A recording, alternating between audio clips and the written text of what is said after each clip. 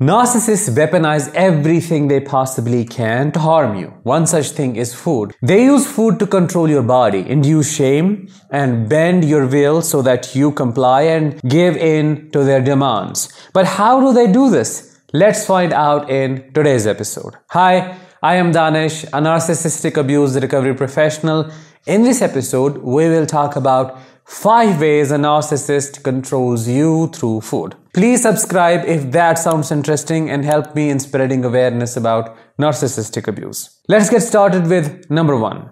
They disguise control as concern. One way a narcissist exerts control is by camouflaging their demands as genuine concern. For example, they may consistently express worry about your health and use this as a way to dictate your diet. They may say things along the lines of, "I am only thinking of your health, otherwise I don't have any problems with you eating," while criticizing your choice of meal or your portion size. They dictate what you should eat, when you should eat it, and how much you should consume.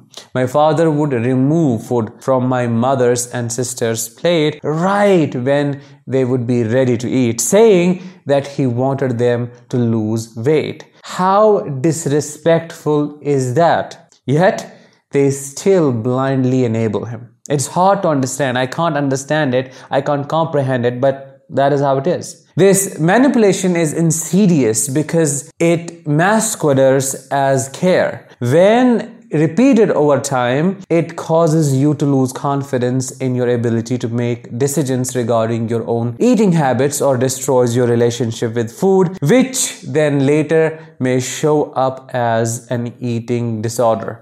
As an adult, you are capable of making your own choices regarding what you eat. If this is what you're going through currently, please leave. If you can't, try to create solid boundaries around this. Number 2, they criticize your table manners.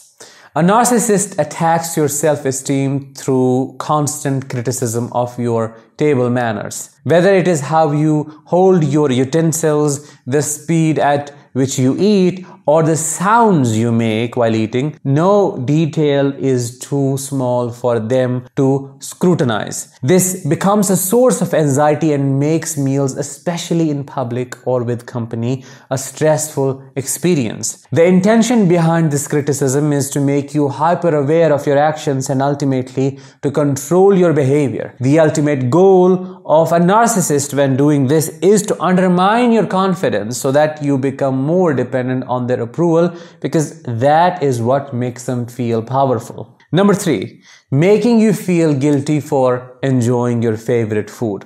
It is natural to find pleasure in food, isn't it? But narcissists taint this simple joy by making you feel guilty for eating something you like a lot. Whether it is through derogatory comments or subtle jabs, they make it clear that they disapprove of your choices. Picture this.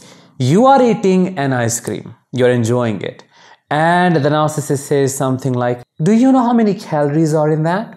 To suck out the joy from your life. The thing is, they can't see you happy. This is why they have to destroy every single occasion they can. As a victim of this, you slowly develop feelings of shame towards eating and you forego the foods you love. It is heartbreaking to even talk about this. This is why I say you fade away in a relationship like this. You lose yourself slowly. All your likes, wants, needs, and desires leave you and you feel empty within and without. Number 4, they constantly criticize your body, your weight, or diet.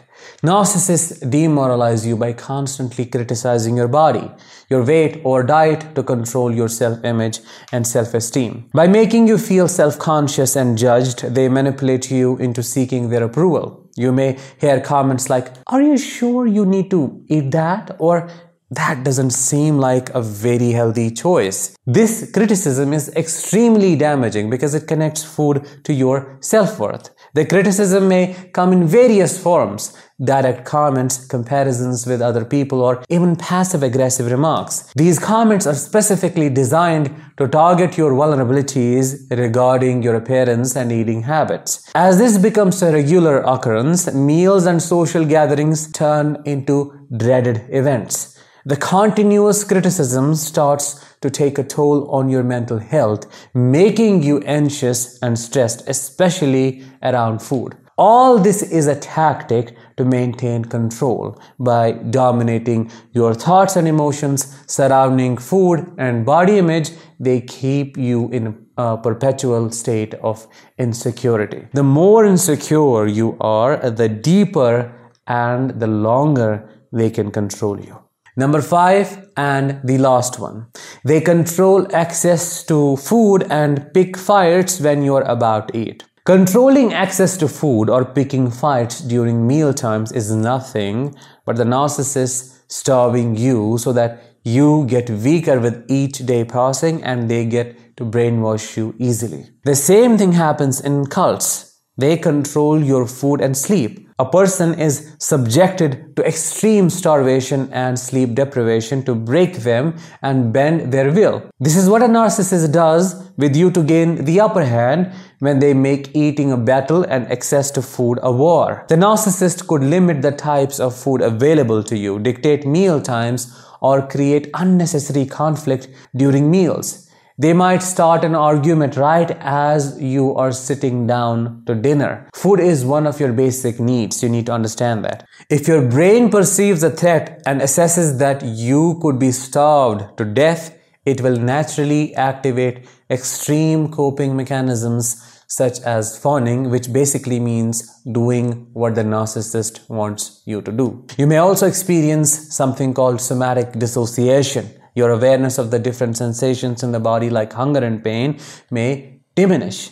Do you see how deep and damaging narcissistic abuse is? It simply is evil. One of the most horrible experiences that a person can ever go through. In a nutshell, they weaponize everything they can. Well, food is one of those things, and they use food to change your body, to change your emotions, and to keep you under their thumb. If you resonated with any part of this episode, please let me know in the comments what that was and share your experiences so that other people, other survivors feel less alone and connected. That was it for today's episode. I'll talk with you in the next one. Until then, let the healing begin and continue.